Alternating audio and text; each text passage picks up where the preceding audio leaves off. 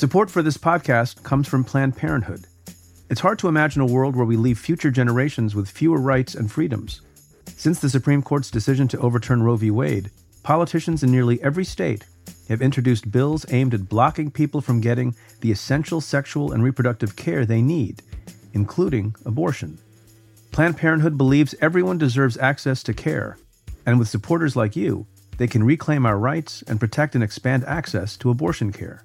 Visit plannedparenthood.org/future to learn more and support their cause. Support for this show comes from Slack. You're a growing business and you can't afford to slow down. If anything, you could probably use a few more hours in the day.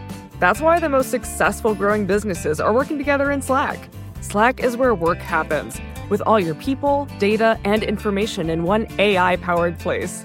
Start a call instantly in huddles and ditch cumbersome calendar invites. Or build an automation with Workflow Builder to take routine tasks off your plate. No coding required. Grow your business in Slack. Visit slack.com to get started. Hey, stay tuned, listeners. On Wednesday, February 5th, I'll be live in New York City with GOP political consultant Rick Wilson to talk about my book, Doing Justice, which just came out in paperback. Of course, there will be plenty of other things to discuss, too. Get your tickets before it's too late at symphonyspace.org. That's symphonyspace.org. From Cafe, welcome to Stay Tuned. I'm Preet Bharara. I think that there is a pretty high likelihood that we will go through elections in November, and there will be a winner, and we will not know if that person is going to be president in 2021. I think there's a relatively high likelihood of that.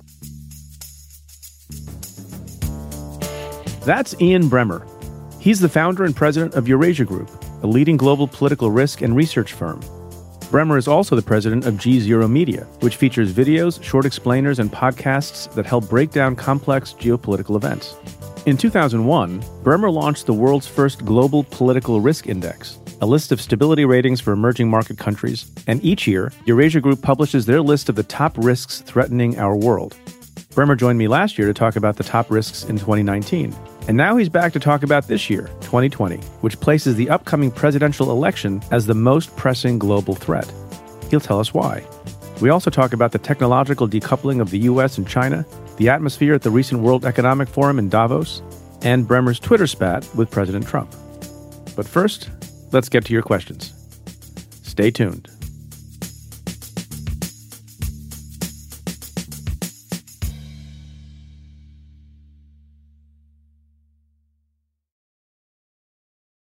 Hi, Preet. My name's Adam from Chicago. Love the show. My question for you is about semantics. The president has been impeached on articles of obstruction of Congress and abuse of power. But still, I hear political commentators and Republicans say that, or they debate that those are not impeachable. But the president has been impeached on those counts. So my question is, what is the semantics here? Because I could easily see Adam Schiff saying something like, well, he's been impeached for those, so they are obviously impeachable. But I take it to mean that those political commentators and Republicans are saying that he shouldn't be convicted on those. So what is the proper wording for something that is impeachable and has yet to be determined for whether or not it's convicted? Help me out with your wording here. Thank you very much. Bye-bye.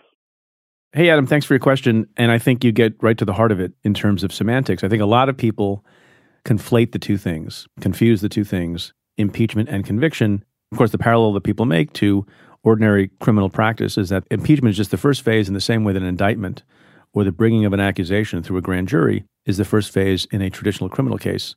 The most important part then is the judgment that's rendered or not rendered in the trial phase.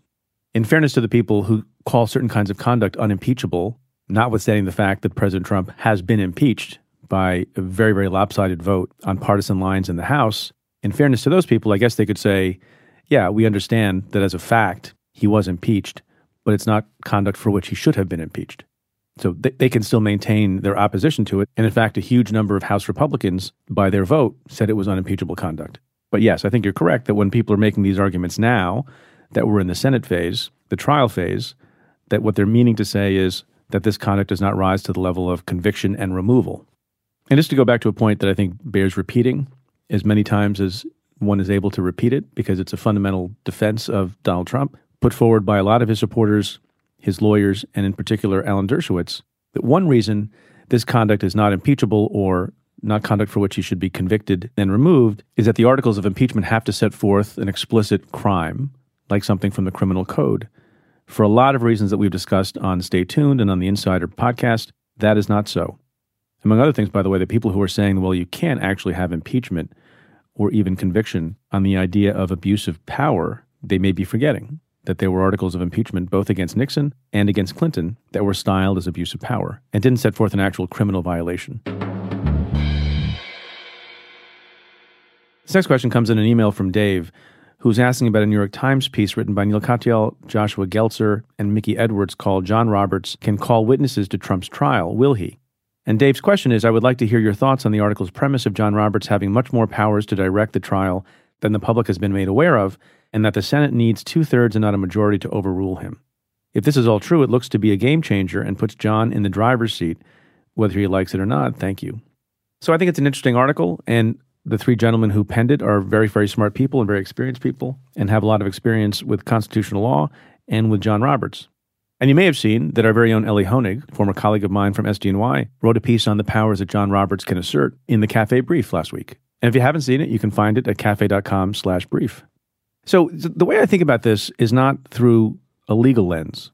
And there are arguments to be made, as these folks have made, that John Roberts can assert various powers if he wants. And there are varying arguments about what it would take to overrule John Roberts. But the fact of the matter is that it's up to John Roberts to decide to assert various authorities that he arguably has, and it's not a clear slam dunk that he has those powers. And I don't think it's a clear slam dunk that the Senate needs 2/3 to overrule him. Remember, by the way, that the only precedent in the last century and a half for a trial of this nature of the President of the United States was 21 years ago when the presiding Supreme Court Chief Justice was William Rehnquist, who, by the way, incidentally, John Roberts clerked for after law school. And Chief Justice Rehnquist, in presiding over the Clinton impeachment trial, aside from the flourish of wearing certain stripes on his black robe, did not take an active role. It does not seem to be in the temperament of John Roberts to assert himself in a major way and weigh in on a dramatic conflict about who should be called and the relevance of witnesses when the rules of the Senate provide for that being done by votes in the Senate. He doesn't seem like the kind of person who's going to take that kind of activist position, especially when the relevant precedent from 21 years ago of his mentor and former boss is one of being relatively reserved. And by the way, you've seen in the last week that there have been opportunities for John Roberts to assert himself and maybe derail a line of argument, and he has not done so. As far as I could tell, aside from one post-1 a.m. admonition to the parties to be civil on the first day, he's been pretty much quiet. There'll be another opportunity in the next couple of days during the question period to see if John Roberts is the kind of Chief Justice presiding at the Senate trial who wants to assert himself a little bit more, well short of making a decision about relevance of future witnesses. But what's going to happen over the next couple of days is it's going to be Chief Justice Roberts reciting questions written by senators and putting them to the Trump lawyers and to the House managers. Now, in an ordinary courtroom, you would expect a judge who is in command of the proceedings, after asking a question penned by a senator and receiving a response that was less than adequate or off point or full of distraction, might ask a follow-up, worded in his own language. I've seen judges do that at trial all the time. Will he do that? I doubt it. I don't think Rehnquist did. And so if you're not going to see John Roberts taking an active role in policing the questioning and doing follow-up questioning, then with all due respect to these folks who've written about the power that John Roberts can assert, even if he is able, I don't think he's willing to assert it. And remember also, John Roberts may take seriously that the Senate has the sole power of impeachment. It's really not a judicial process. And there's also the embarrassment to himself and the institution of the court, arguably, if he does assert himself more and make some controversial decision, and then does get overruled again and again and again. And it's not the kind of thing I think John Roberts wants to stick his neck out for. But I could be wrong.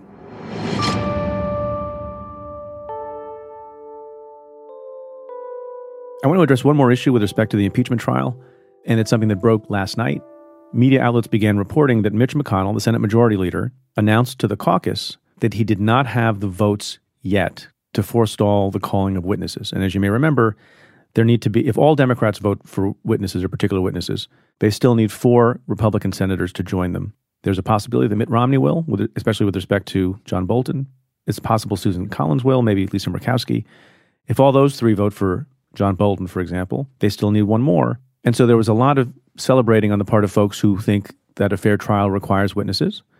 And the polls show that 70 or 75% of Americans think the trial should have witnesses. And common sense tells you that every trial should have witnesses. History tells you that of all 15 impeachment trials ever held in the Senate, each and every one of them had witnesses. Remember, impeachment trials don't only occur with respect to the president, they can occur with respect to lower officers, including judges, too. They just don't get as much attention. But there's always been witnesses. I would just caution people on how savvy and smart Mitch McConnell is. And it may be, in fact, true that at the time he made those statements, he couldn't be quite assured that he had enough Republicans in line to avoid witnesses being called, but it also could be a ploy that I've seen Mitch McConnell use before, both from a distance and up close, to put the fear of God in senators in his caucus who are thinking of straying from the pack and voting in favor of witnesses. So that knowing a vote on those things is not going to happen for 1, 2, or 3 days, it gives the opportunity for people who are supporters of the President of the United States to put pressure on those senators to get in line. And it's rare that Mitch McConnell is not able to keep his folks in line. So I don't think, notwithstanding that admission by Mitch McConnell yesterday, notwithstanding common sense, and notwithstanding principles of fairness, I think it's not a foregone conclusion whatsoever that we're going to get a witness, not even John Bolton. There are articles as I walked into the studio today that I looked at that suggested the White House is making a very, very strong argument to senators, not on principles of fairness, but in the interests of time and politics, that they should vote against witnesses, making the argument, as I understand it, that once they open the door to a witness or two witnesses, that the proceedings in the Senate will drag on for weeks or months approaching the time of the election because there will be protracted court fights about executive privilege and other things, betting on the idea that senators who, especially those who are up for re-election in November of this year, don't want that. They want this done. They want this finished. And maybe it's the lesser of two evils for them, even electorally, to take a bad vote, get it behind us, and hope people have moved on to other things by the time we get to November. Those are the arguments that are being made. I don't know if they have force or weight with respect to enough senators. Remains to be seen. And maybe this will be answered before this podcast even airs. But I think it's a very, very fluid situation with respect to witnesses. Look, in the same way, by the way, it calls to mind a little bit, the final moments of the hearing for the confirmation of Justice Brett Kavanaugh. There was this question about whether or not they should hear from someone else or not. And at the very last minute, Jeff Flake, if memory serves, decided that they should extend the confirmation hearing. At the end of the day, the vote was still the same as what people predicted. Brett Kavanaugh was confirmed, and that may also happen here. That a vote for acquittal still seems all but assured, even if there's a brief hiccup here in the plans of Mitch McConnell. Basically, the White House's argument to senators is something like, this is a Pandora's box you're opening. And it may seem well and good and nice and logical to say, as a matter of principle, there should be witnesses and maybe John Bolton should testify. But then we're going to have a fight about Joe Biden. And then we're going to have a fight about Hunter Biden. And then the Democrats and the House managers are going to fight over Mick Mulvaney and some other people from the Office of Management and Budget, the OMB. And it's just going to be a mess. And you know what? You should avoid the mess and just shut this thing down. Of course, part of the mess is this question of a witness trade, which I've never heard of before. Obviously, in any normal proceeding, both sides have the ability to call witnesses and should call witnesses, but they need to be relevant. I'm not going to rehash here all the reasons why Joe and Hunter Biden are not relevant to the question of the guilt of Donald Trump with respect to the articles of impeachment and his state of mind, because they're not at all. But since, going back to an earlier question, Chief Justice John Roberts is not asserting himself in any way, shape, or form on what is relevant or what is not at a trial, it doesn't matter.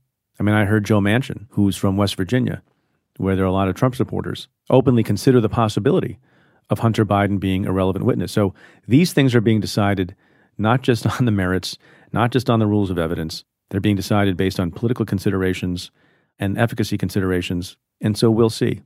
But I think the driving narrative of having a trial to decide the guilt or innocence of Donald Trump on these articles of impeachment with no witnesses being called looks absolutely terrible for the president and his supporters. And I think that's the reason why you're getting some Republicans wavering, maybe not enough, maybe not any, but at least contemplating some middle road so they can make the argument to constituents that it was somewhat of a fair process and they could get on with it. Because it will look ridiculous if this trial comes to a close without hearing from John Bolton, and then John Bolton goes on his book tour in 6 weeks and says all these things that might have borne on the guilt or innocence of Donald Trump. I think it just looks terrible. And they know it.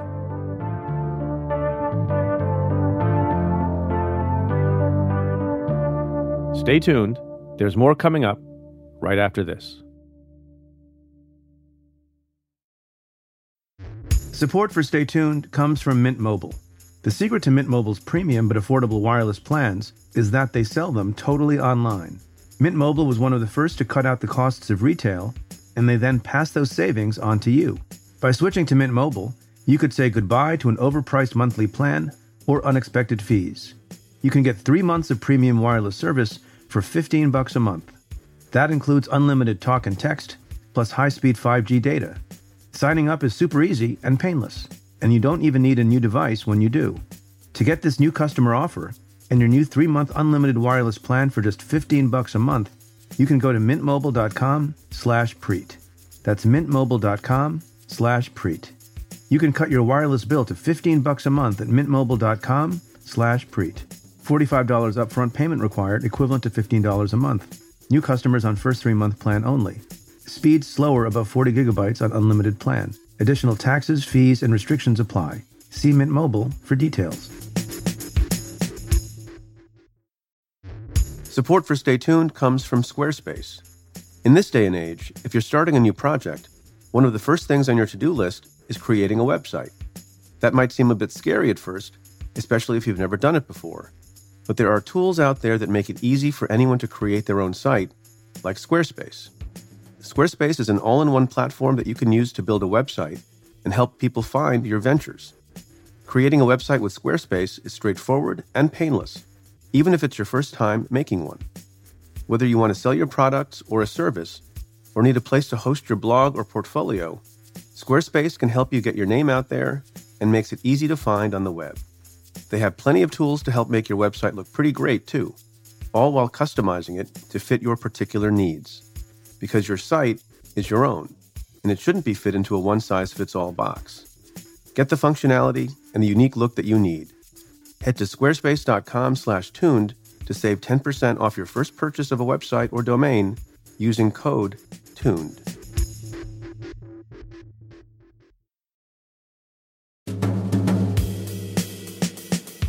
My guest this week is Ian Bremmer.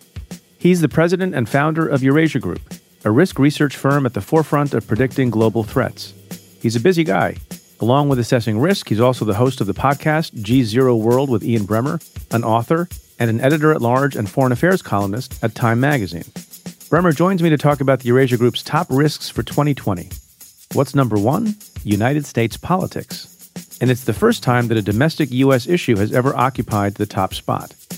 We also talk about the long-term risks of China's economic ascendance, why war with Iran is probably not on the immediate horizon in his view, and why Trump might actually be a globalist. That's coming up. Stay tuned. Ian Bremmer, thanks for being back on the show. Preet, you're my man. That's what they all say. No, they don't all say it. Let's just see how the interview goes. Okay, fine. So, I mean, I'm back. So you are back. Yeah. You are back. I mean, it took a year Yeah. for me to get up the courage to have you back.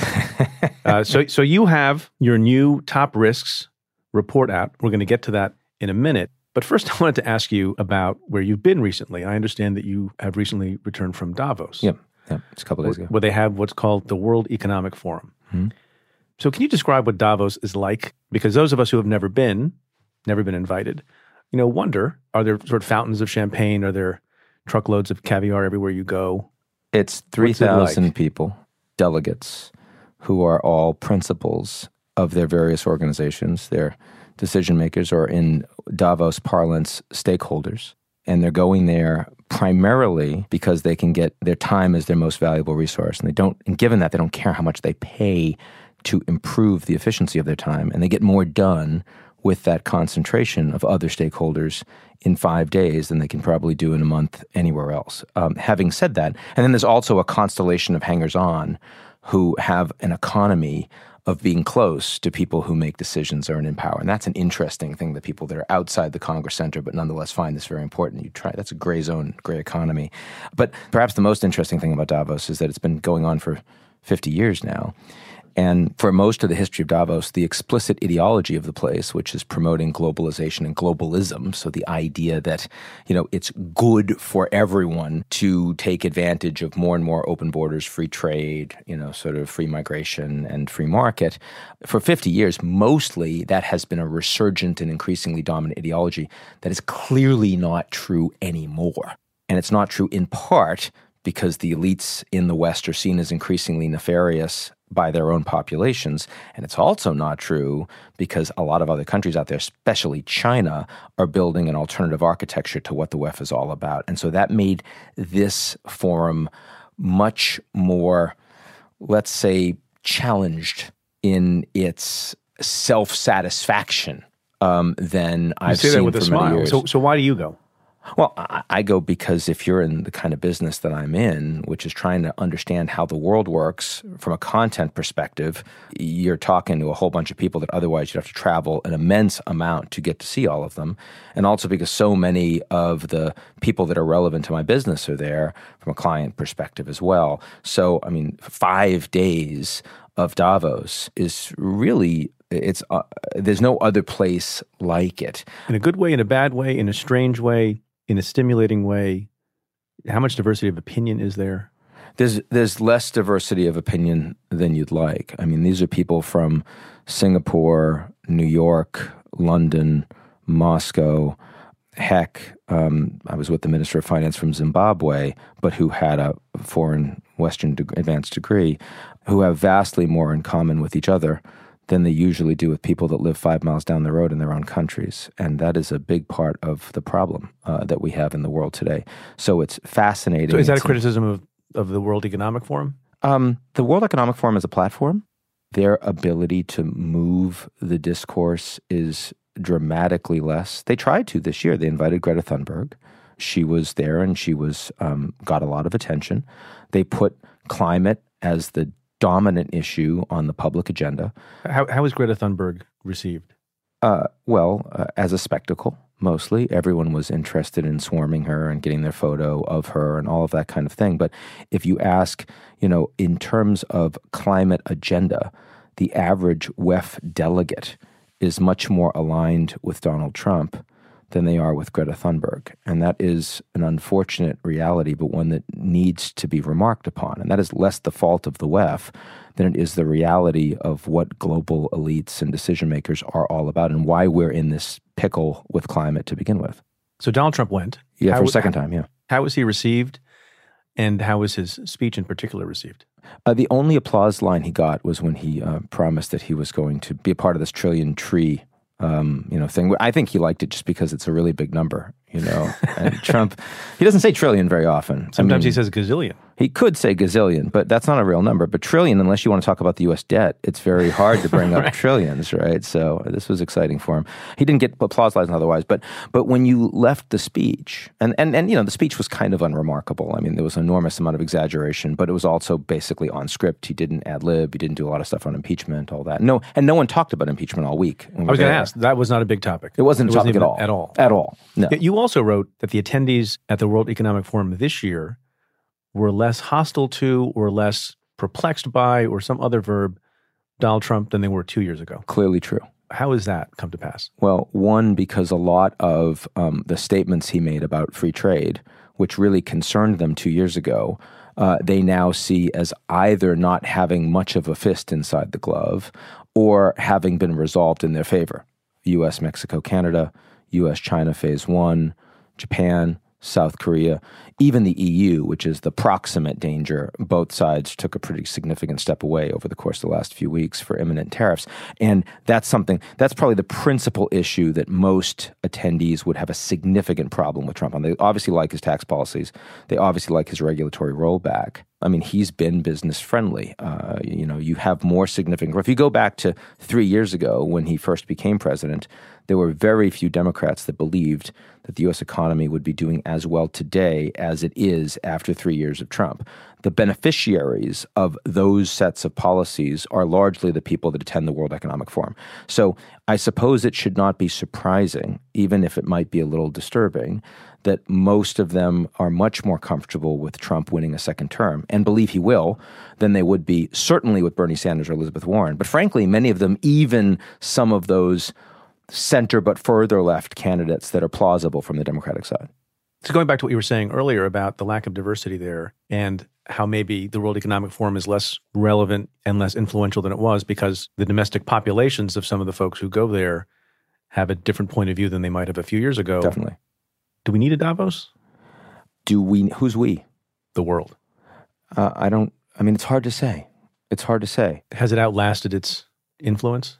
It's certainly outlasted its monopoly global influence, right? I mean, that's true. I mean, it was in some ways the organization that put out some of the ideas that were dominant among global thinkers for a long time that were received wisdom. And I don't think that's true anymore. And I think they're aware of that. But, let's also recognize that no matter what the agenda of Davos may be, whether it's climate or inequality or AI and the fourth industrial revolution, which was coined by Klaus Schwab, that term, which is also freighted with ideology, the people that are going there are actually most interested in making sure that their businesses are successful. And frankly, an organization that helps to ensure that the profitability and productivity of the private sector is high, on balance, is something that is good for the world. If you also have global governance structures that are regulating those companies, those private sectors effectively, if you have social contracts that actually work. So, on balance, I want companies to do better as opposed to worse, because companies that are doing worse are not thinking about how they can share wealth, how they can spend on things that will help the rest of the world. There's going to be a lot less focus on climate when we're down cycle economically than when we're in up cycle economically. We need to understand that.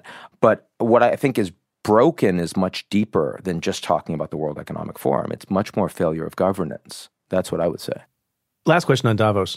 Is it odd that Donald Trump seeks to go there with great fanfare, given that he is, I believe, in his own words, by his speeches, anti-globalist, whatever that means, anti-elitist, whatever that means. And here you have a collection of arguably elitist globalists. Well, he says he's anti-mainstream media too, the enemies of the he people. Loves being on but he loves being media, on. Right. He needs to be on. He needs to dominate every day. So first of all, the fact that this is where the attention of the Western media is going to be concentrated the most for those 5 days means that if he's not there, he's not getting as much attention. So it's not in any way a surprise that it is important for him to be there.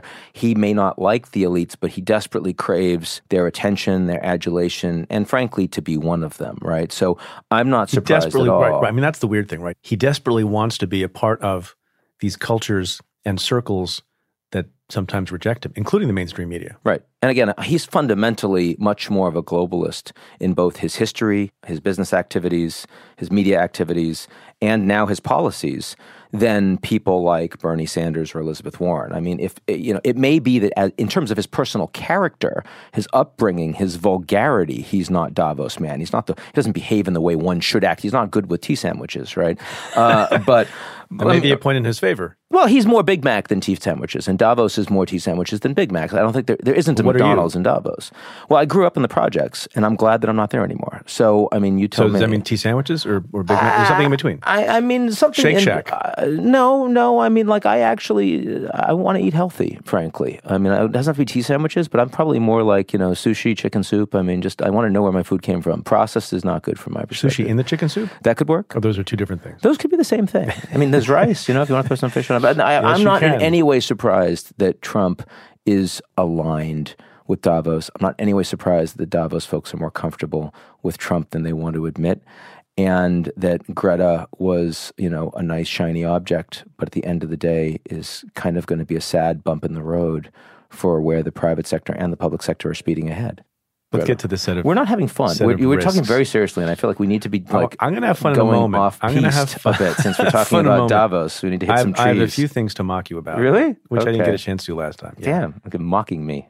I'm going to have some stuff for you too. You have a lot of buttons on your shirt undone. For example, I have 2 right now. That seems to be twice as many as necessary. But twice as many as you do. It's drive time with Ian Bremmer. Yeah. Callers. So top risks 2020. Just could you remind folks, because maybe not everyone has listened to the last episode from a year ago, do you have a methodology? Do you pull these out of your butt? Do you have spies? Do you have metrics? I mean, you do a good job of setting forth some pros beneath each of these risks, and they sound plausible to me. But how do you think about doing this very quickly, and then we'll get to what you think the top risks are in the world? Methodology is impact of risk, imminence of risk, likelihood of risk, the three of those things put together for the year. And risk to whom? To what? Risk to the global macro environment, to the global macro economy, and the global macro political stability, those two things together. We have about 200 people in the firm. They spend months all putting together their ideas. Cliff Kupchan, who's chairman of the firm, and myself lead the process. It goes through a lot of iterations, cutting room floor. Most importantly is when it comes out, we keep it on our homepage the whole damn year. At the end of the year, we go back and we see how we've done. I think it's really important when we do something like this. So how did you do? Hold yourself so last responsible. year, you were a little, my recollection is, you were a little bit of the view that lots of folks were overly scared and being crybabies. And the country was great and the world was great. And stop your whining and everything's going to be fine. And I was a little bit more apprehensive about the world. And you seem to be a little bit more apprehensive this year. I am more apprehensive looking forward to 2020, but I think for 2019, I think we were on the money. We were much less concerned that things like North Korea were going to blow up. What was the number one risk last year? Number one risk. Well, the funny thing was number one risk last year was something we call bad seeds. And we said there are lots of these big structural geopolitical problems that are being sown for a longer term harvest, but actually there aren't a lot of risks that are going to come out this year. So it was the first time that the top risk of the year was kind of a misdirection. It was telling people that all the headlines out there really aren't about this year. And the fact that the markets were, record highs at the end, and the fact that you went through the Mueller report and not a hell of a lot happened, the fact that you go to Davos and everyone's still comfortable. I mean, I'm deeply concerned about the long-term political trajectories of many things that are happening, not just in the U.S., but in the world as a whole. In fact, more of the world as a whole, but not for 2019. And I actually think we came out pretty well. So can we talk about one thing quickly that's not in here? Yeah, sure. That I've been starting to worry about because I'm one of these people who worries about dread diseases. I was going to say pandemics. Yeah. So the coronavirus, that's very troubling to me and to my family and to a lot of folks. Yeah. Can you say something about that? Yeah, definitely. Yeah. So I want to say something very broad about that, which is that even if the U.S.-China relationship was good, and it's not, the fact that China is on track to being the world's largest economy is assertively, it's a good thing for China, it's a really bad thing for the world, right? In ways that should be obvious to people. Because, number one, it is a middle-income economy, right? Which means, for example, they need a lot more coal for energy. That's bad for the climate, right? I mean, these are people that they don't have cars yet. They want cars. They don't eat meat yet. They want to have improved Western-type diets. So their carbon footprint is going to increase massively. We don't trust their data. Their governance is bad. There are so many things. They don't have rule of law. I mean, when the United States was at that level income, our governance was not very good. You just don't focus more on higher, hierarchies of Maslow's triangle when you're trying to get your people just basic food on the table and part of the global middle class.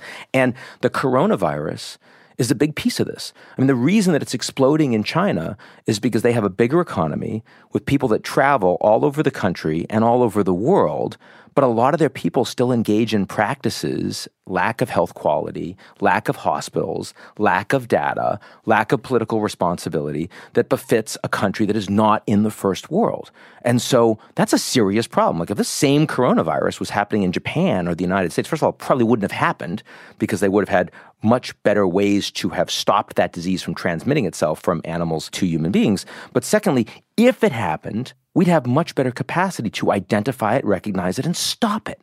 And we don't with China. So never mind the fact that they're communists and they're state capitalists and they're, authoritarian. The simple fact that China is going to be the largest economy in the world means that our understanding of global governance is going to become worse, more risky, more problematic, more volatile, more uncertain. And the coronavirus is a part of that. And part of the reason why our number 2 and number 3 risks in the world for 2020 this year are about China is precisely that reason. Why do you have 2? Because one of them has to do with the decoupling of the U.S. and China technological systems from each other. And those are global ramifications. That's the rise of a virtual Berlin Wall, determining will the UK still use Huawei 5G? And as a consequence, will the so-called special relationship break down with the U.S. and very much more limited possibilities of a U.S.-UK trade deal and other countries? So the risk is what then? The risk of, well, one, it's that globalization follows a very different trajectory, which means constraints on the possibility of global market exposure, global growth, all of that, and the growth of a global tech war where we each want to kind of undermine the other side, where the third risk, which is about U.S.-China relations, has more to do with the constellation of other things that the U.S. and China find problematic about each other. Human rights with the Uyghurs, Hong Kong, Taiwan, East China Sea, dun.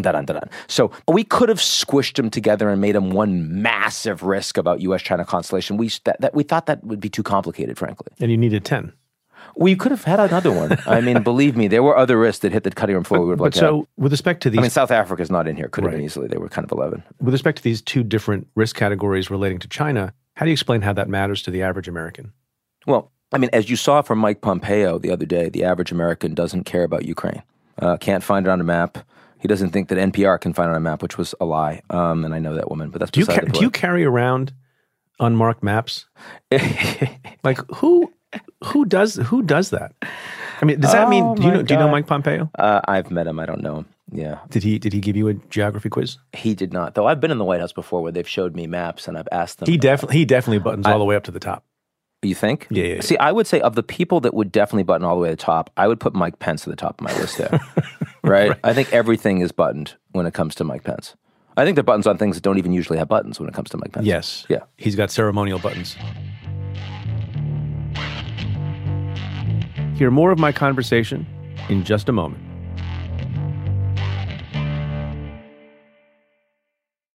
Wow, that guy means business. Just an amazing player. No, not him, the sports photographer behind him.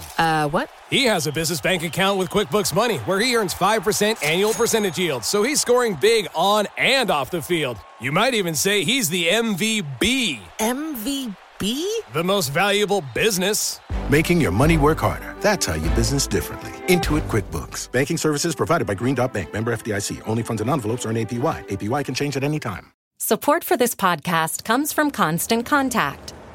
If you're a business owner, you already know that it's really, really hard to cut through the noise of everyday life.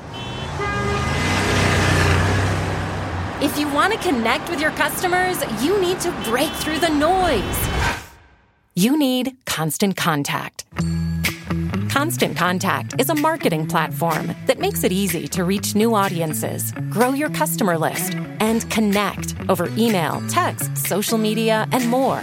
Whether you're a marketing guru or just learning the ropes, Constant Contact offers writing assistance tools and automation features that make it simple to say the right thing at the right time. So get going and start growing your business today with a free trial at ConstantContact.com. Just go to ConstantContact.com right now. Constant Contact, helping the small stand tall. ConstantContact.com.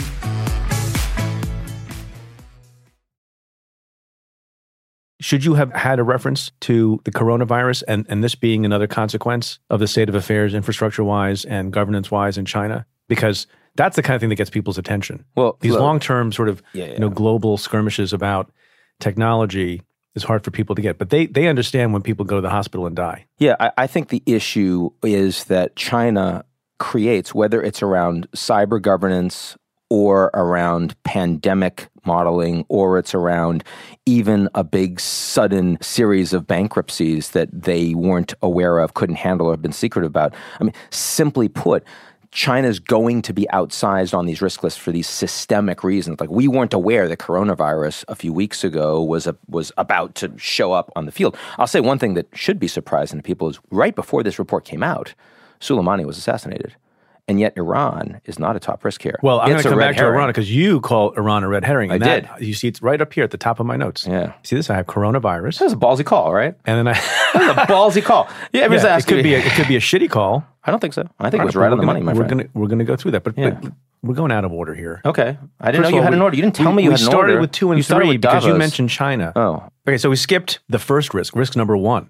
Which is the one that is most aligned with you. Well, my interests. I know it's aligned with me, but it's the first time you've picked a risk like this. And the other things on the list are things like, as we talked about, 2 China risks, India, Very clever. India gets modified. Modified. That's very clever. Did you come up with that? No, I didn't actually. I didn't think you did. Really? I don't think you have the. You're a smart guy. I don't think you have the puns in you. You have climate change on here. Yeah. You have Shia crescendo, discontent in Latin America, Turkey. I also care about Turkey. But number one is domestic American politics. It is, yeah. What's going on?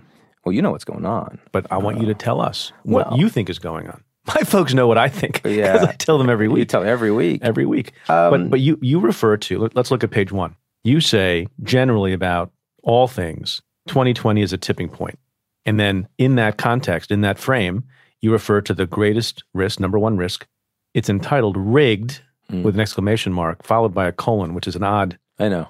It's not a good look. It's not a good look. It's like true. 2 punctuation marks next to each other. I could have just done and that. Then you have rigged, exclamation mark, colon, who governs the U.S., question mark. There's a lot of... I almost threw an Oxford That's very promiscuous with your... but you don't have a series. Because that could have pissed off everyone. You don't have a series. But you don't need a series to put an Oxford comma. That's a beautiful thing. That's you very, can still upset people. It's a very promiscuous usage of punctuation in a short title. You wouldn't have gone there? I wouldn't have gone that way, no. Yeah. No, but when I think about you, I don't think about a promiscuous use of punctuation. I don't. It's the one button thing as opposed to 2 button thing. That's it. It's more, you're more careful. So, did Trump write this headline? No.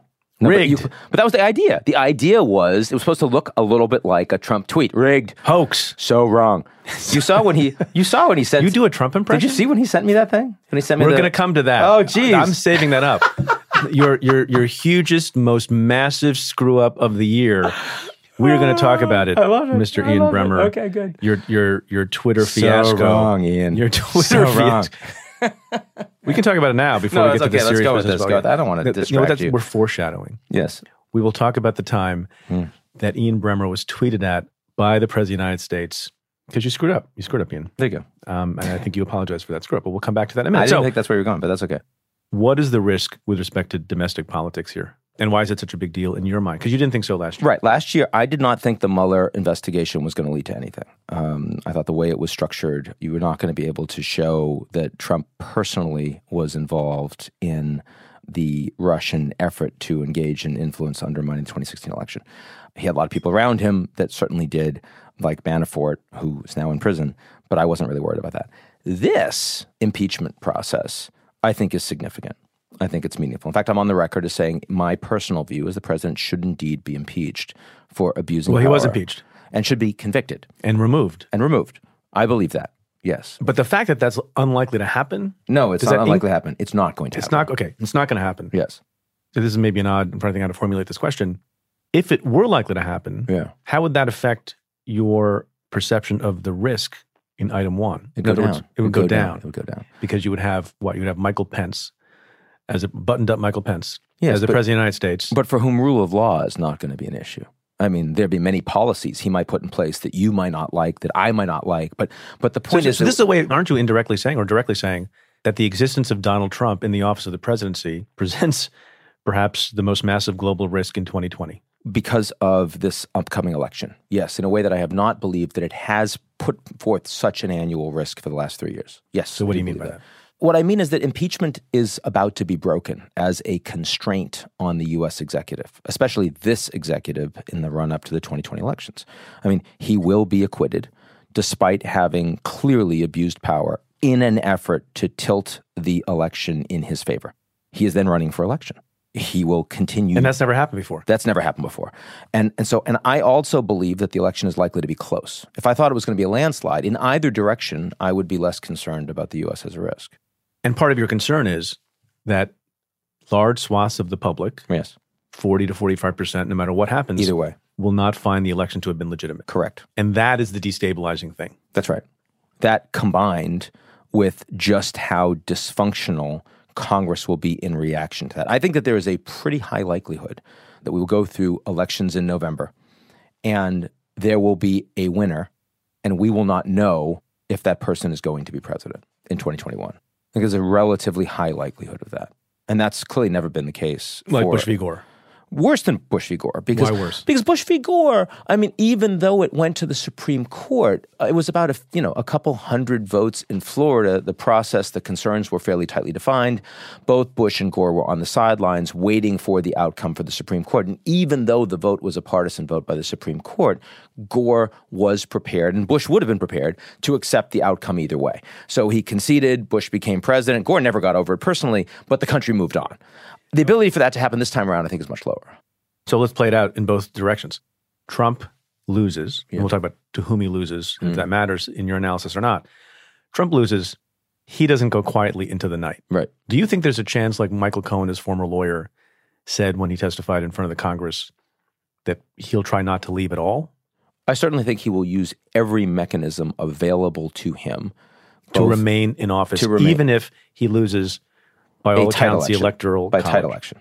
In a tight election. I think that, yes, he would actually try to use it. He will certainly say that it's rigged. He will say it's illegitimate. He will talk about votes being miscast, being stolen.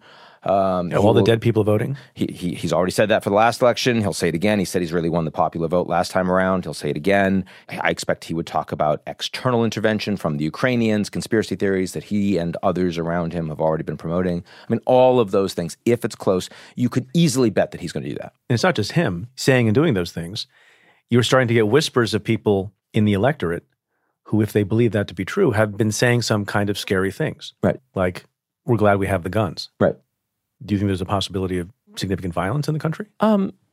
Unlikely. The United States is, I think, much more resilient than that. And I think the number of people that are politically really engaged in the U.S., irrespective of which way it goes, is lower than in a lot of other places. Complacency is comparatively high. Our voting turnout is comparatively low. A lot of people talk big, but there's not that much terrorism in the U.S. Again, anti-Semitism is up in ways that are really worrying, but total levels of murders in the United States, gun violence, actually down, right? So, no, I'm not seriously worried about that, but some one-off issues of political violence that responds, yeah, I would expect you'd see some of that. Some more hate crimes with it, yeah, I would expect some of that. So suppose he leaves. Separate from casting aspersions on the legitimacy of the election, I think he's got about 77 days between the election and the inauguration of the next president, something like that. Right. Are you concerned about other things that he may do during that time that will add to global risk? I'm worried more about all of the efforts he will take to delegitimize the outcome. It's more about that, especially because I think he's very unlikely to quote-unquote wag the dog. This is not a guy who is inclined in any way to use or abuse military power to get the Americans involved in wars to help him. Right, because you don't think he abused his military power by ordering the strike on Soleimani. In no way do I think that. And you have coined this new phrase, pet the dog. Pet the dog, yeah. So you have wag the dog, yeah, which sounds dramatic. Yeah. What is pet the dog? Pet the dog is that Trump's orientation, to the extent that he's likely to abuse executive power for his personal interests against that of the national interest of the U.S., is not about getting into wars.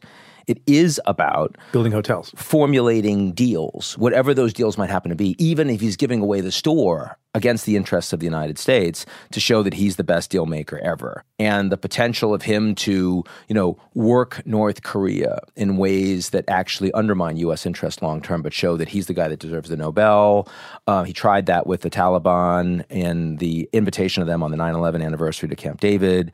I could see him doing that with the Iranians, even though the Iranians aren't prepared for negotiations right now. Certainly he would like to have such negotiations.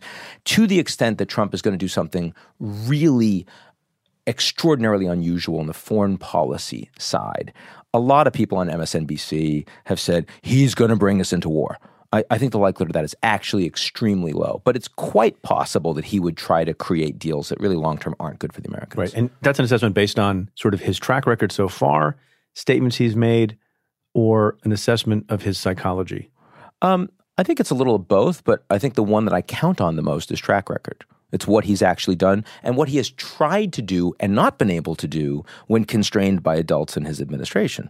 So, it's interesting. He's tried to pull troops out of the Middle East.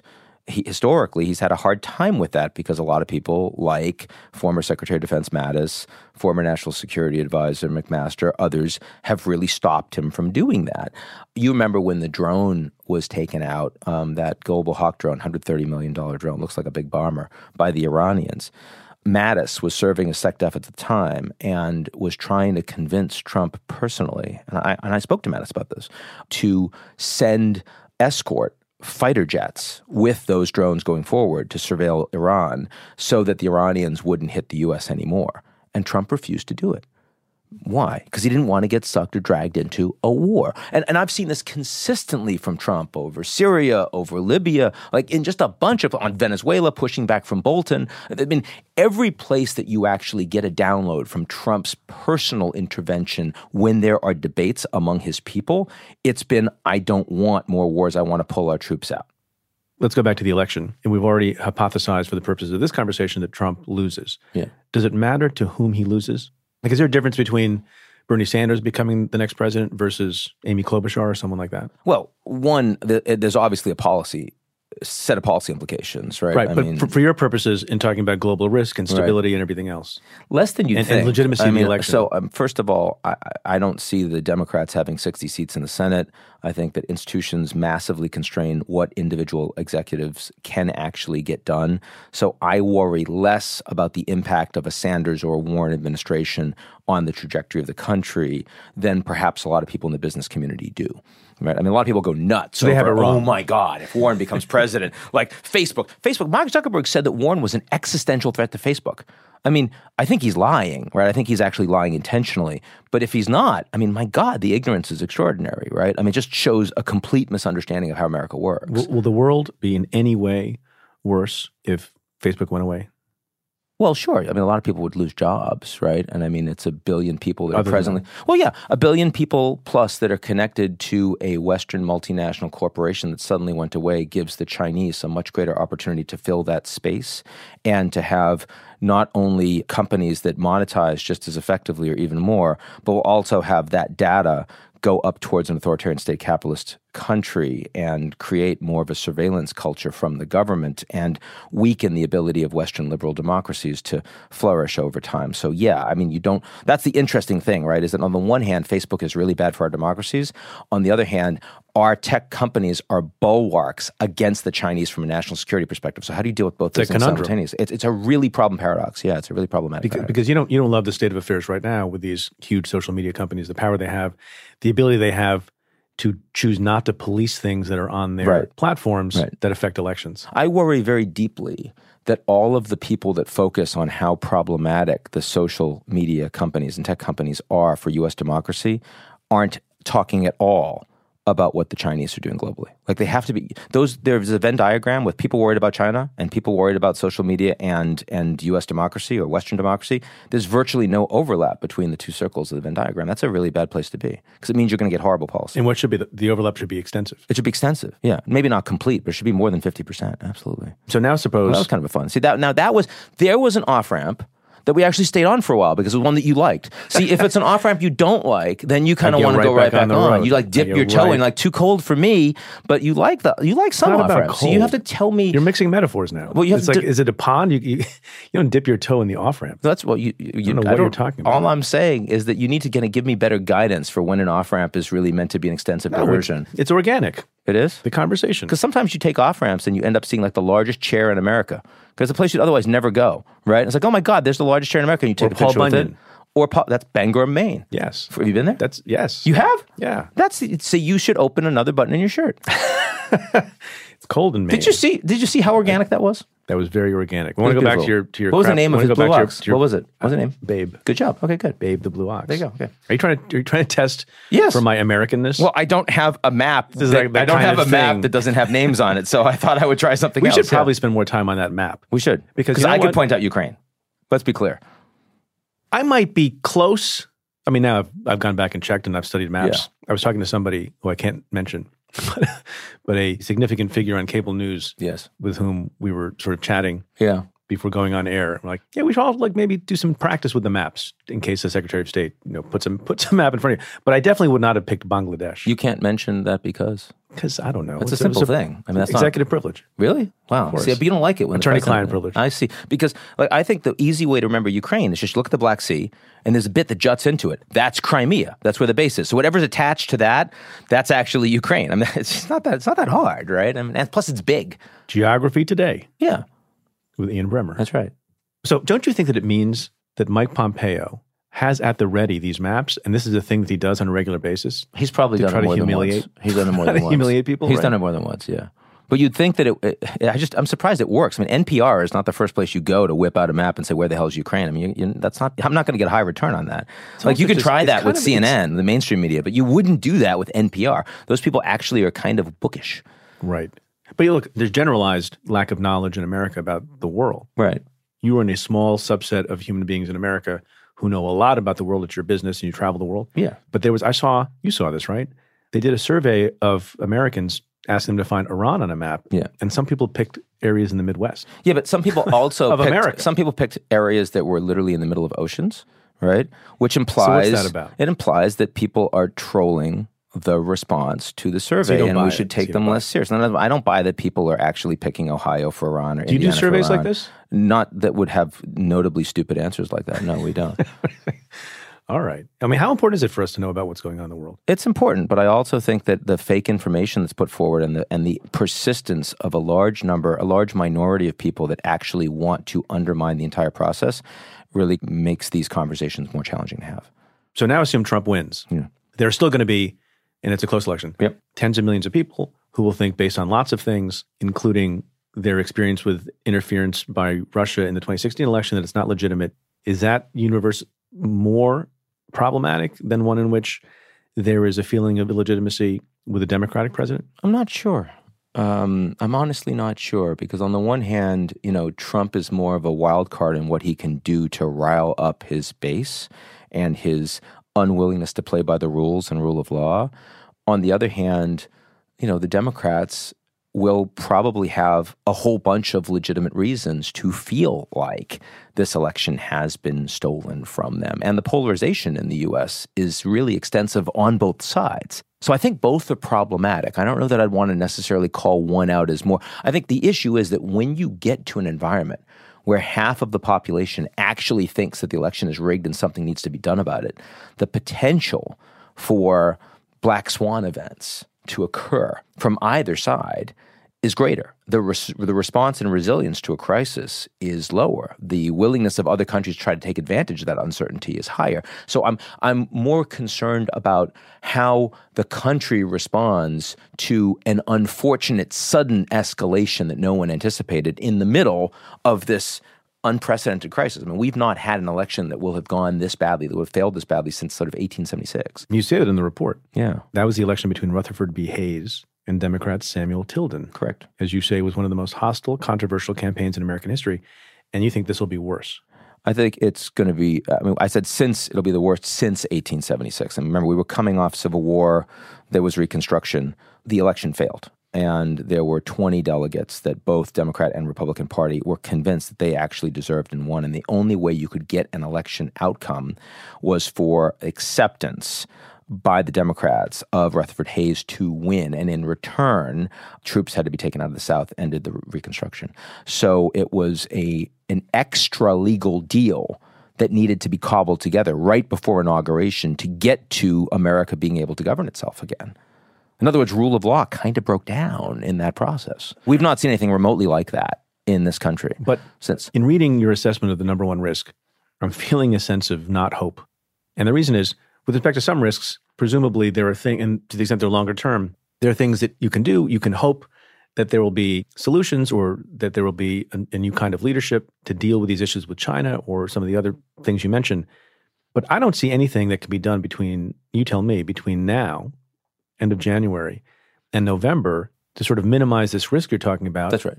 Of half the country thinking the election is illegitimate, unless it's a landslide victory in one way. I guess that's the one. That's the one out. That's what you want. Is a landslide and it looks victory. unlikely. That looks unlikely. But I will tell you that if this top risk, we're not looking at this year, but we're looking at 2025. So it's a 5-year risk horizon. This U.S. risk would not have been number one. In other words, I do think that whether it's a period of weeks or months, we will find our way through this. Institutions will work again. We will get back to not governance as usual, but governance. So I think the likelihood of this actually breaking American institutions is actually fairly low, it leading to widespread violence beyond what we saw in 1968, the kind of stuff that you see historically in Paris, for example, I think is relatively low. I'm not that worried about that long term. But I do think, again, because you asked me at the beginning, what's the methodology? Part of it is imminence, likelihood, and impact. The United States is the world's largest economy. It's the only consolidated superpower in the world. So anything that affects it, even for a short period of time, has outsized importance on this list. Can we do an off-ramp? Yes. Is this a short or a long off-ramp? I don't know. Let's see how it goes. Okay, good. So I saw you over the summer, and this is not long after your big Twitter fiasco. Oh, yeah. And I gave you some grief, but I think you deserved it. So you in May of 2019, and you have an active Twitter account. I do. You have far fewer followers than I have, but you know it's active. What do you have? 1 million, something like that? 1.2 million. There you go. Ooh, you know exactly. Yeah. 1 million. That's not 2. exactly 1 million and 2. You know, 1.2. Oh, 1.2. That's even more than 1 million 2. 1.2. That's pretty good. Yeah. I thought you knew numbers. No, I have punctuation issues, but you can't describe numbers. It's okay. That might affect your followers. Like with your punctuation, it looks like if you use enough punctuation, it looks like you're trying to curse. Yeah. Like in the old comics. Yeah, that's fair. Ampersand. Yes. So you tweeted. Yeah. This is sort of a cautionary tale on Twitter, and I've seen other people do this too. It is. This is Memorial Day. I think it was. But since you're a friend of mine and you were in the studio, I'm going to give you some grief about it. I'm more than happy. It's fine. So you tweeted a quote that you attributed to President Trump when Donald Trump went to North Korea. And by the way, he was in Tokyo at the time, by the way, just to let you know. Just be accurate about it. But yeah. I'm sorry. There. Yep. Trump, yeah. He was in Tokyo. And you did a thing that also, in a different context, in a whole other dimension, Adam Schiff has gotten in trouble for, and that is sort of comically trying to paraphrase the president in a way that in the modern world, people sometimes think must be a verbatim quote. Yes. And you tweeted, without saying just kidding, Kim Jong-un is smarter and would make a better president than sleepy Joe Biden. And people love that tweet. As a quote from Trump. As a quote, as if he had actually said that, yes. You know what? This is like the unified field theory of your flaws. Also a punctuation problem. Right? Yes. Yes, clearly. Right? Yeah. So the quotes were a problem. I think the quotes were a problem, I think the number one global risk for Ian Bremmer is crappy punctuation. No, but I'll tell you what I thought the biggest problem was, is that I wasn't actually on Twitter after I posted it. Oh, so you couldn't do damage control. You posted it. I had no idea that it was a problem. You posted it and then you went to a massage. I posted it and I was in Nantucket for the weekend. It was Memorial Day weekend. I was just screwing around, and that was a mistake. So when I came back on like 8 hours later. Playing polo? So the tweet went viral. Yeah. And because all these people thought, oh my God, our idiot president, what has he said now? Yeah. And part of the reason for that, and this is a compliment to you, is you are a significant voice. You have hundreds of thousands of followers, and people thought... Not 1.2, well, though. if not, it's something to aspire to. I mean, if you had done that, Jesus. I mean, maybe in 2021. Okay, because I don't make errors like that. I make other kinds of errors, but I don't make that kind of a fool. And I like to learn from other... I would say this when I was in office all the time. I like to learn from other people's mistakes. Yeah. So I thought deeply about this error of yours. Yes. But people thought that you must be telling the truth and it must be a direct... And I've seen other people do it. Yep. And then, it's too bad you didn't have a book you were selling at that moment. It's true. I did not. Not that it Because matters, otherwise this would have been a bonanza. It would have done well, yeah, of course. So you meant it in jest. Trump tweeted at you, Ian Bremmer now admits that he made up a completely ludicrous quote. Yes. Attributing it to me. Yeah. This is what's going on in the age of fake news. Ooh, look. Yeah. People think they can say anything and get away with it, which is kind of rich. Right? Yeah, no, it is. Really, the libel laws should be changed to hold fake news media accountable. First of all, are you in the news business? No. Are you in the fake news business? Nope. I'm in the analysis business. Okay. But it's fair enough. So just tell me as a person. Yeah. And you've told me privately, but now say it to the millions of people who will be listening to this podcast. Sure. What was it like to be tweeted at by the president in that way? I mean, I was surprised, obviously, but he tweets at all sorts of people all the time. I'll tell you that before he tweeted at me, I had said, right, like, hey, as soon as I realized, I got back online and saw that people were actually writing about it, people that were important, like Ted Lieu has 1 million followers, stuff like that. Congressman. They were, and who I know Ted Lieu, right, acting as if it were true. You know a lot of people, by the way. Wait, small off-ramp from the off-ramp? Yeah. You do tend to mention that you know these famous people. Is that like a Davos thing? No, it's kind of like relevant to the story. I mean, I'm not someone who brings up, when I was talking to X the other day and just dropping the name. But I mean, here you're asking me specifically how this process went. And the reason that I took it down is I came online 8 hours, 10 hours later and saw that there were notable people out there that had written about my tweet and as if it were a fact, amplifying. So I took it down immediately. I wrote, this was meant as a joke. My apologies. It was completely ludicrous. And part of the problem, of course, it's harder to tell what's completely ludicrous with this president, especially because the president actually the next day said something that was pretty similar to what I had actually made up. He said worse things. He said worse things. He said worse things. But still, I'm not Trump, and I neither have his followership nor am I a political figure. So the rules apply differently to me, right? I mean, he can go out and, sort of do all sorts of things that aren't applicable to other people. And so the right thing to do was own it, apologize, and move on. And to be fair, like when he then tweeted at me, it got a lot of attention, but it's very clear that news cycle blows over in a matter of hours. So, I mean, if you ask me, did it have any impact on like what I do or who I am? Right. No, not at all.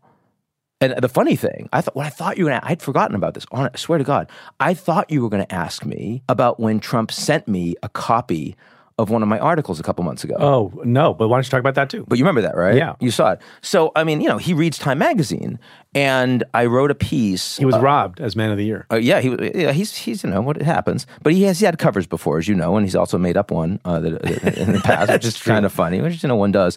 And so anyway. Have you been on the cover of Time Magazine? I have, but not as the subject. I've just written a bunch of covers, so it's a little different. News media. I write for them every week. Yeah, it's a big, well-known. I write for them in part because internationally it has a huge followership, and I really want my stuff to have more global resonance. So he reads something. Apparently, he does read Time most weeks. He reads New York Times all the time too, stuff like that.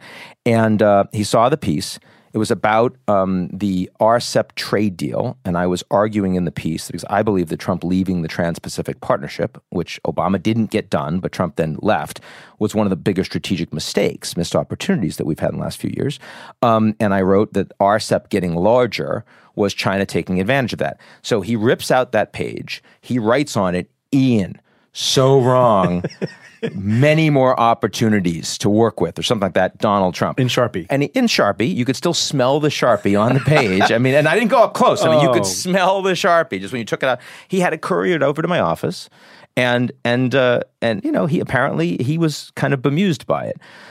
It's funny. You do get the sense, like, I did not feel when he wrote that tweet at me before, or when he sent me that piece, it wasn't out of malice. It was gamesmanship and amusement. This is what he does. It's an act. Like Shifty Schiff, Crooked Hillary, all that is an act. And the funny thing is, I take my work really seriously. I don't take myself that seriously. And so, I'm not the kind of person who, if you troll at me, it's going to devastate my day or my week.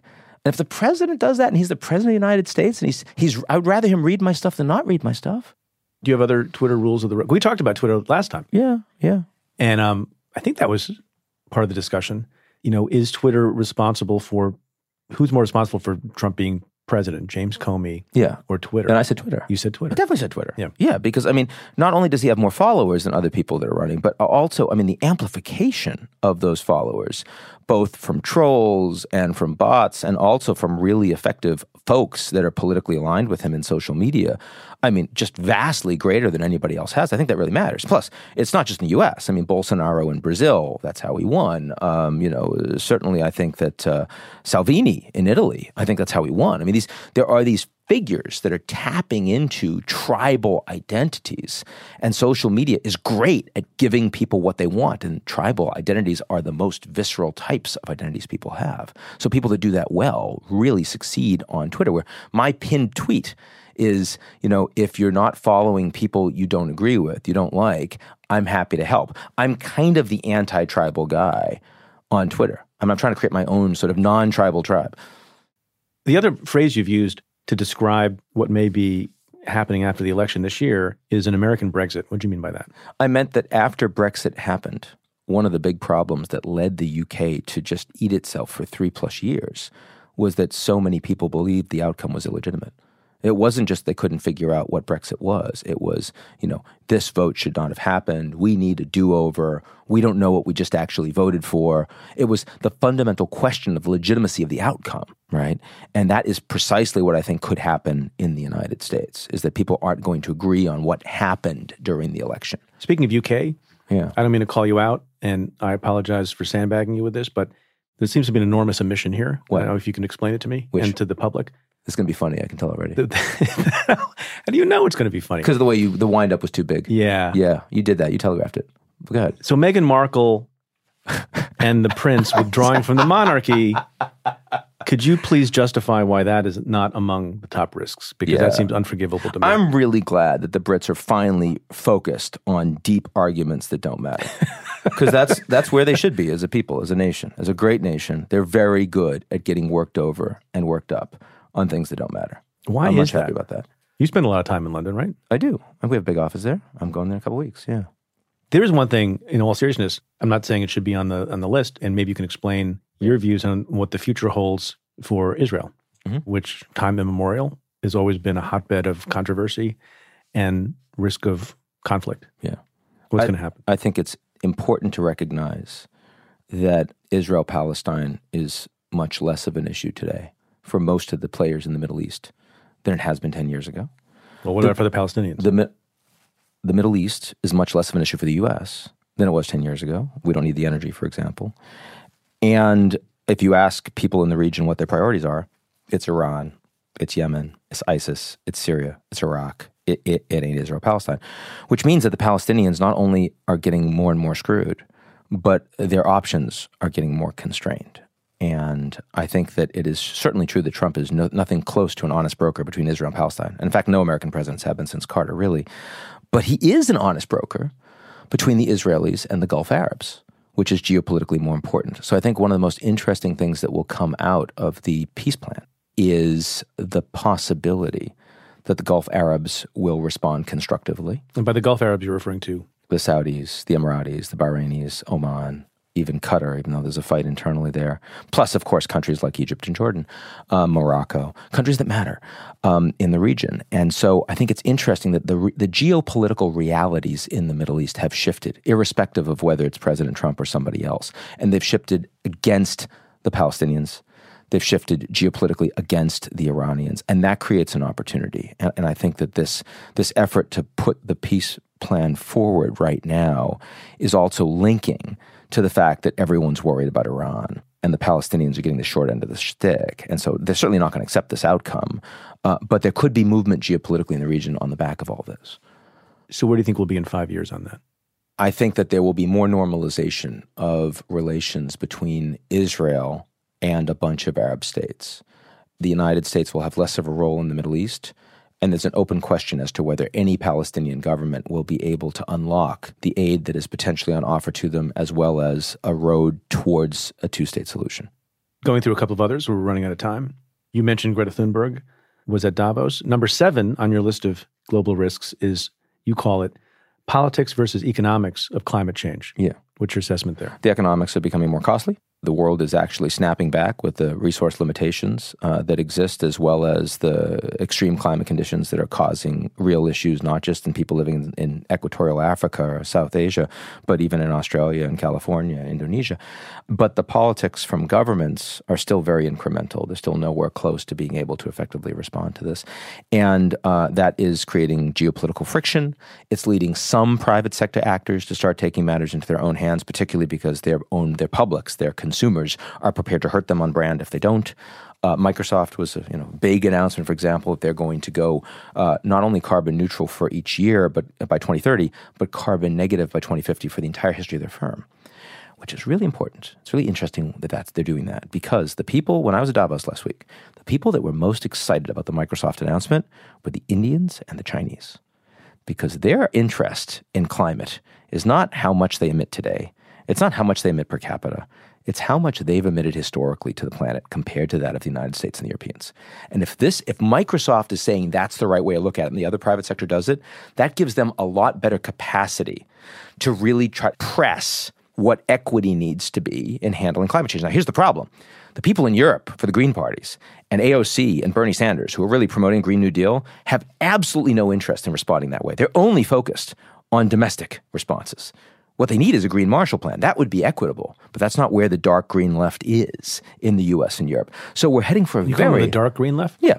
Yeah, as opposed to just like, light green or moderate green. The people that are really committed to spending a lot of money to responding, but they're not committed to spending any money to responding to the problems that are much more legitimized long-term to the Chinese, the Indians, and others in emerging markets, developing markets. And I think that from a global perspective, right, that should be really addressed by these people. It's so interesting that the far left in the United States is really only far left on equity when it comes to Americans. And their real interest in the rest of the world is pretty limited. And I have a problem with that. It's a complicated question of where people's concerns should be, domestically or otherwise. It's a little bit like, on the planes, when you used to be able to smoke on planes. Yeah. There's a smoking section, a non-smoking section. There's really no non-smoking section. Because you're just dealing with that. Yeah, of Because course. it's air. It's air. And if you had the first row behind the non-smoking section, behind the smoking section, there was a lot of secondhand smoke. Yeah. And so it seems like we're a little bit in a world in which people are assuming you can have smoking sections and non-smoking sections. It's another reason you should undo another button, by the way. Smoking sections on planes in the 70s. Global warming. No, just nobody in that position was only unbuttoning one button. I mean, that's pretty clear. Oh no, there were a lot of buttons. Yeah, there were a lot of buttons. You also want me to put my shirt collar over my blazer? No. I mean, you could do that, but you need a different shirt for that. Yeah, and a different personality. No, I think your personality would work for that. I'm telling you, I think we could have that happen. You know neuroplasticity, right? Yeah. So the brain will adapt to you actually changing your fashion. Say something hopeful about the future. You'll still be here. You got to do better than that. Really? That's pretty hopeful. I will also still be here. Okay. Yeah. On that note, Ian Bremmer, thanks for being on the show again. Preet, always a pleasure, my friend.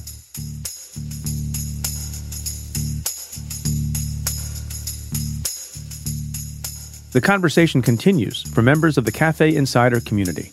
To hear the Stay Tuned bonus with Ian Bremmer and get the exclusive weekly Cafe Insider podcast and other exclusive content, head to cafe.com/insider. Right now, you can try a Cafe Insider membership free for 2 weeks at cafe.com/insider.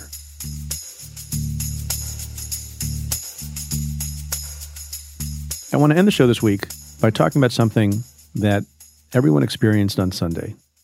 Like all of you, I was heartbroken, shocked, and dismayed to learn about the untimely death of basketball legend Kobe Bryant. And not just him, also his 13-year-old daughter Gianna, and 7 other people in a helicopter crash. It was a terrible thing, and the loss was felt deeply by so many people, not just in this country, but all over the world, because of the kind of player Kobe Bryant was, and because of the kind of person he was, and because of the magnitude of the loss. As I think President Obama wrote, Kobe was just undertaking the second phase of his life, which promised to be as significant as the first phase.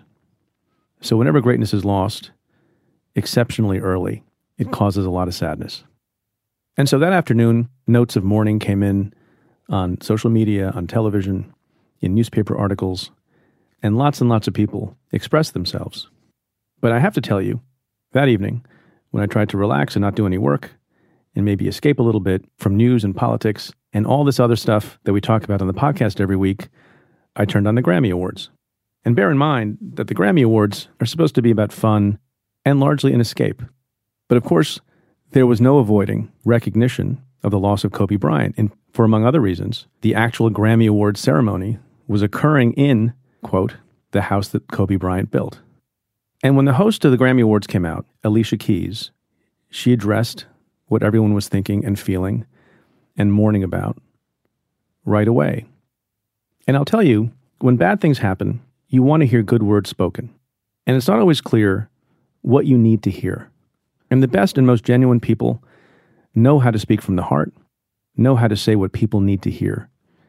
And it must have been a crazy afternoon at the Grammys, with all the scripts and the jokes and the intros and the songs and the pieces all planned and pre-planned and rehearsed for days and weeks probably. And all that was upended by the untimely death of Kobe Bryant. And Alicia Keys said, better than anyone else that day, what we all needed to hear. And I know that we're going to do what we're here to do. I know that we're going to all join together and do what we do in happy times and challenging times. We're going to sing together. We're going to laugh together. We're going to dance together. We're going to cry together. We're going to bring it all together. We're going to love together. And I'll say also, for all the talk about how artists and athletes and others should stay in their lane and they don't have important things to say, on Sunday night, when it came to grace and unity and empathy and, yes, a certain kind of leadership, it came from a recording artist. It came from Alicia Keys. And then she ended her remarks about Kobe Bryant by saying, and we're going to make sure that we are celebrating the most powerful energy, the most beautiful thing in the world, the one thing that has the power to bring all of us together. and that's music. Amen.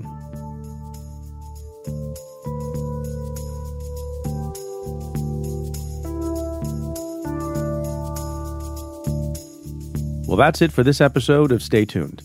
Thanks again to my guest, Ian Bremmer. If you like what we do, rate and review the show on Apple Podcasts or wherever you listen. Every positive review helps new listeners find the show.